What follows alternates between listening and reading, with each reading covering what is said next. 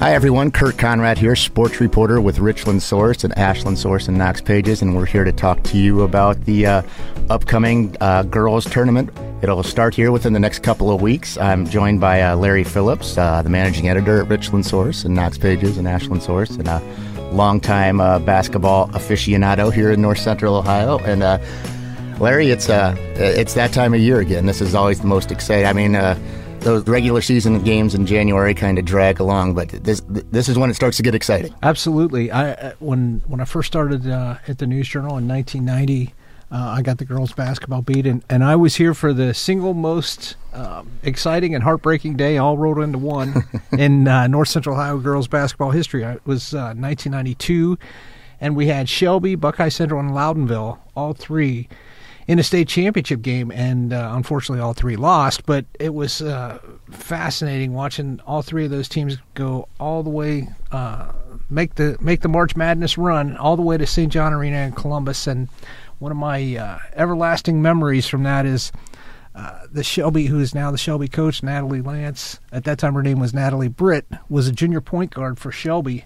And at the News Journal we had a picture of Natalie after the state semifinal game that Shelby had won, and she's holding her index finger up, and she just loved being at Columbus, loved being at the Final Four, and her enthusiasm was infectious, even to a young reporter like me. I thought it was just fascinating to watch the Whippets with Ellen Lawrence was the coach at that time, and Loudonville got down there with that dream senior class that they had, and Buckeye Central had dominated in girls volleyball, but that year they Chuck Snyder took them to the state championship game. So, and that was a great day. And then as the years went on, I covered less and less girls basketball. Rob McCurdy took it over for the News Journal. He went with the St. Pete's girls when they went to the Final Four 3 straight years, and I know Winford made a run with the Raw girl the one year. Mm-hmm. So we've had some runs over the years, and we've got some teams this year, at least one, that I fully expect to get all the way to Dayton. Right, and we'll get to them in a little bit. I think in 2003 we sent 4 teams down. Yeah. They all lost in the state semifinals that year, but it's there were more those runs have become fewer and far between, I guess, as we've gotten further into the new millennia. But Buckeye Central just a few years ago made a run, and I wouldn't be surprised, like you said, to see a couple of area teams who could at least make a run at it this year. We'll start with Division I. We've only got 2 Division I teams anymore, which is a strange thing. It's Madison and Ashland. Ashland is the number 10 seed in the Northwest District. They took a first round bye. They'll host either number 12 Holland Springfield or number 13 Wapakoneta on, I think that is the 24th of February at Ashland. Madison is a 15 seed. Or a 16 seed, excuse me. They will be on the road at Lima Senior. Both those games are it's a 16 versus 15. It seems like a winnable game for the Rams. I know nobody's expecting anything from Madison, but my very first year in Mansfield, Mike Leeper was the girls basketball coach at Madison. He is this year again, and I consider Mike one of the 5 best coaches in North Central Ohio in any sport. The guy is that good. He led Madison to a Final Four in softball. He took a team with an 8-12 regular season record to the Elite 8 of the Division I girls basketball tournament, and I believe it was winter of 1991. And that was they were stopped by Katie Smith in Pickerington. Right. Is the only thing that stopped them. And that team had Jennifer Stepp and not a lot else. Right. and I know that Sunny Littoral was more of a softball. She was a pretty darn good basketball player, too, because I think I remember when they were hosting their Hall of Fame induction ceremony this past fall that Mike introduced Sunny, and she took him on a pretty long run, too. So there's some history there. I don't expect Madison to make a deep run, or Ashland for that matter, but, stranger things have happened. We have seen it. Right. That brings us to Division II, and it is a street brawl in Division II around here. There are a lot of pretty darn good Division II basketball teams. Mansfield Senior got the number 1 seed. They are 18-2, I think, at last check. I haven't checked here recently. I think that's what the record was. They were tied for first in the OCC at the time. They dropped a game to West Holmes, but El Meeks is the coach. He has done admirable job here with this group. They have a 1,000-point scorer, which hadn't happened a whole lot in senior high history, Kirsten Bradley. And they got a whole bunch of girls who are, none of them averages more than 11 points a game, but they all average between 11 and 7 points a game. So that's a pretty good recipe in the postseason. Absolutely. That makes you a dangerous team when you're balanced and you've got a number of different offensive weapons that you can turn to. I think when push comes to shove, it's probably going to be they're going to lean on Bradley when the chips are down. But like you said, Elmake's done a great job. That team snuck up on me a little bit, to tell you the truth. I did not see an 18-2 Tiger team this year. I think they kind of stubbed their toe a little bit against West Holmes. I hope that doesn't slow their momentum, but I think they are a fun story. That one's been kind of a little bit under the radar because they did surprise us a little bit, but man, they have got a great chance to make some noise here. Yeah, and they're giving up about 32.5 points a game, and if defense travels in the postseason, especially if L's got them playing defense like that, that's a good recipe for a long tournament run. Another team they could bump into, and we touched briefly on their coach, is Shelby. They're the number 3 seed. I think they're 16-4.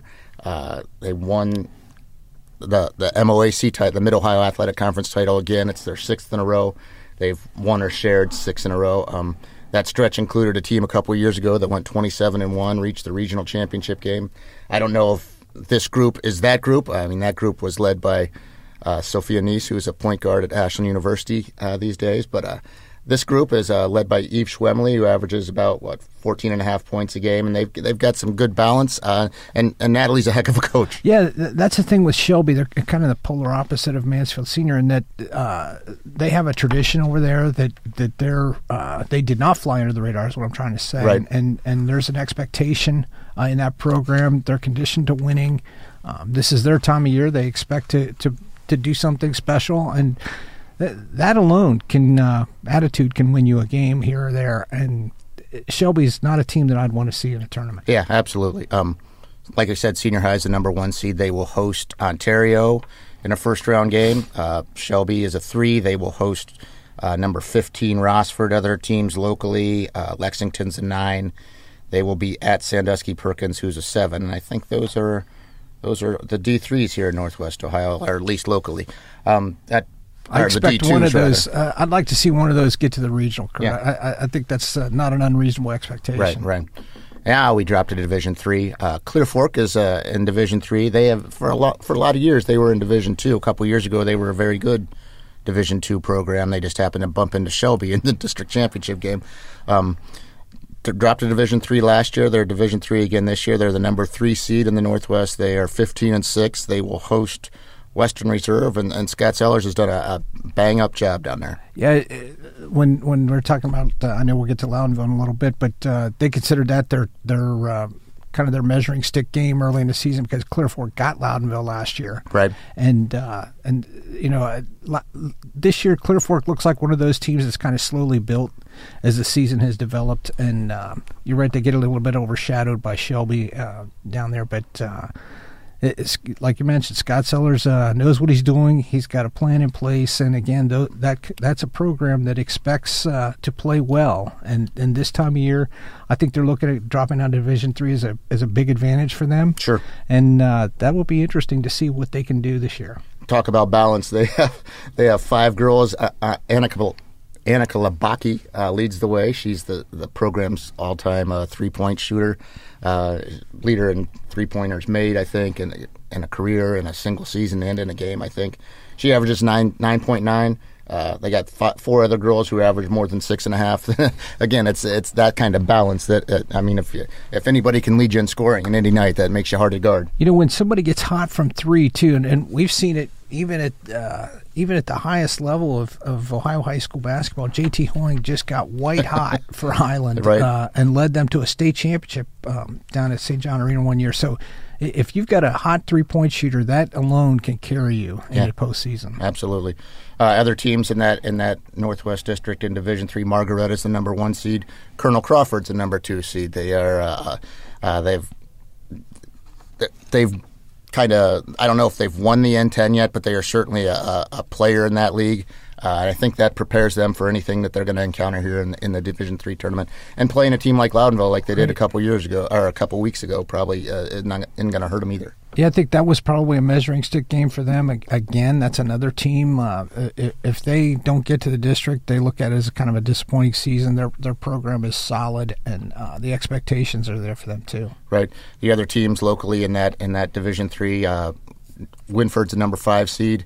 They will host Bucyrus, number 7 seed. The winner of that game plays Colonel Crawford, so it's an all Crawford County portion of the bracket on that side. Division 4 in Northwest Ohio. Mansfield Christian is a number 4 seed. Plymouth is a 6.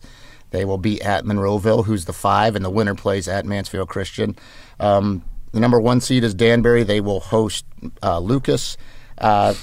The winner of the Northwest District, they get sent to Massillon Perry, and this year that the team that I think that has you and I both excited also feeds into that Massillon Perry regional, and that's Loudonville. Oh wow! They're 19-2 after last night's win over Fredericktown. Corey Vermilia, who was the Division III Player of the Year last year, Loudonville dropped to Division IV this year. Vermilia was the D3 Player of the Year last year.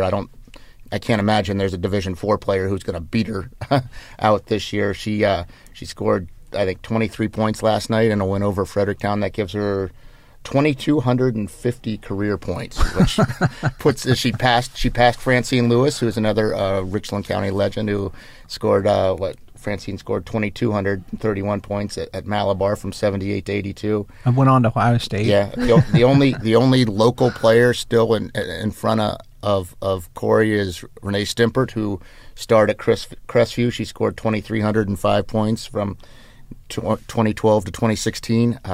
Went on to a great career at AU. That's where Corey's headed. You and I have both seen her. If there's a better Division IV player in the state, I would very much like to see her. Yeah, me too. I went down there, I want to say 3 weeks ago, to Loudonville. Actually, I was on the way back from Mount Vernon for a staff meeting at Knox Pages, and I was like, I'm going to stop at Loudonville and see Corey Vermilia play. I didn't want to go through 4 years and not get a chance to see her in person, and she was as advertised. Yeah. Plays both ends of the floor. She can do a little bit of everything. She's really a great size, about 5'10". She can be on top in the zone. She can guard the post. She's smart. She's quick. She's got a good shot. She can score inside or out. And Loudonville, probably their second best player is Corey's younger sister. Loudonville is one of those teams that, to Tyler Bates' credit, their coach, they have scheduled up, and we've seen that especially the last 3 weeks. They played at Akron Ellet. I think they played Warrensville Heights. Right. And those were games that they lost. But they're not going to see anything in the tournament like that. Right. And they acquitted themselves very well. They could have, especially against Akron Ellet, that's a game they could have won. It got away from them in the fourth quarter. But that's a game. Corey Vermilia scored 47 points in that game and grabbed 13 rebounds. And you think 47, holy smokes, that's not even her career high. She scored, I think, 60-something against senior high last year as a junior. And I mean, that's the type of kid you're talking about. I mean, that's just a force that it's hard to deal with for anybody. It doesn't matter what level of the tournament you're playing them at. Right. I talked with Tyler a little bit about, I thought. Wondered if she could have gone to the MAC, and we talked about that a little bit. But Corey's a hometown girl. Ashland is in her backyard. Her grandparents live in the area. They get a chance to see her play if she stays at AU. And it's not like AU is a second-tier program. I mean, obviously, they're defending Division II national champions, and I'm sure they're going to be right there at the end again this year. So, and if you're a girls basketball player around here at that level, you can go sit on the bench for a MAC team that finishes fourth in the conference, or you can go win a national championship at Ashland University. And have your friends and family see every game. I think that's a pretty easy choice for me. Yeah, so I understand it. But Corey is that kind of talent, I guess is what we want to say. And yes, the expectations are sky high at Loudonville. I fully expect them to make the trip to Dayton. I know that's a bombastic statement, but they are that kind of team. Right. They went to Colonel Crawford a couple of weeks ago, and I know some of the folks at Colonel Crawford were expecting the Eagles to push them, and I think they probably hung in there for half. Right. But, Loudonville's just on a little bit different level, and it's because of Corey. She's a little different player than what the others are going to see. So, I know we've talked about it, and it's kind of goofy to say it, but I fully expect Loudonville to make a run to the Final Four. And the way that the tournament's set up in the northeast part of the state certainly plays into Loudonville's hands. Like in the northwest, like they seed the teams. Like for the Division IV teams that are going, I think that district's at Willard. They only seed those 12 teams, and then that's how they bracket that district. In the Northeast, they seed every Division IV team from 1 to 50. Yeah, and what Loudonville's first two games? What, against 37 and 36 right, seeds or something like that? Their first game, they opted to play a first-round game. They faced the number 37 seed. If they win that, they got number 36. Right. They wouldn't face anyone that's in a top 10 seed until the district championship game. Right. So that kind of clears the path for them. Well, Kurt, you mentioned Clear Fork dropping down and how that might play into their advantage. And Loudonville's in the same boat. Right. They were the smallest D3 school in the state last year. They're the biggest D4 school in the state this year. Right. And the level of competition is significantly different at D4. And you mentioned Renee Stimpert. Corey's going to have a great shot at catching her because Loudonville's not going to lose for a while. Right, it's not going to be a one and done situation for the Redbirds this year. Well, I think that's going to wrap it up. We've touched on everyone we think who could potentially make a long run. Hopefully, a few other teams will surprise us and make it a march to remember. Yeah, and if this goes as far as we think it will, we're going to have to pull something together again on this because this is fun. This is the fun time of year to watch basketball. Right. So for Kurt Conrad, for Larry Phillips, I'm Kurt Conrad, and thanks for joining us. Thank you.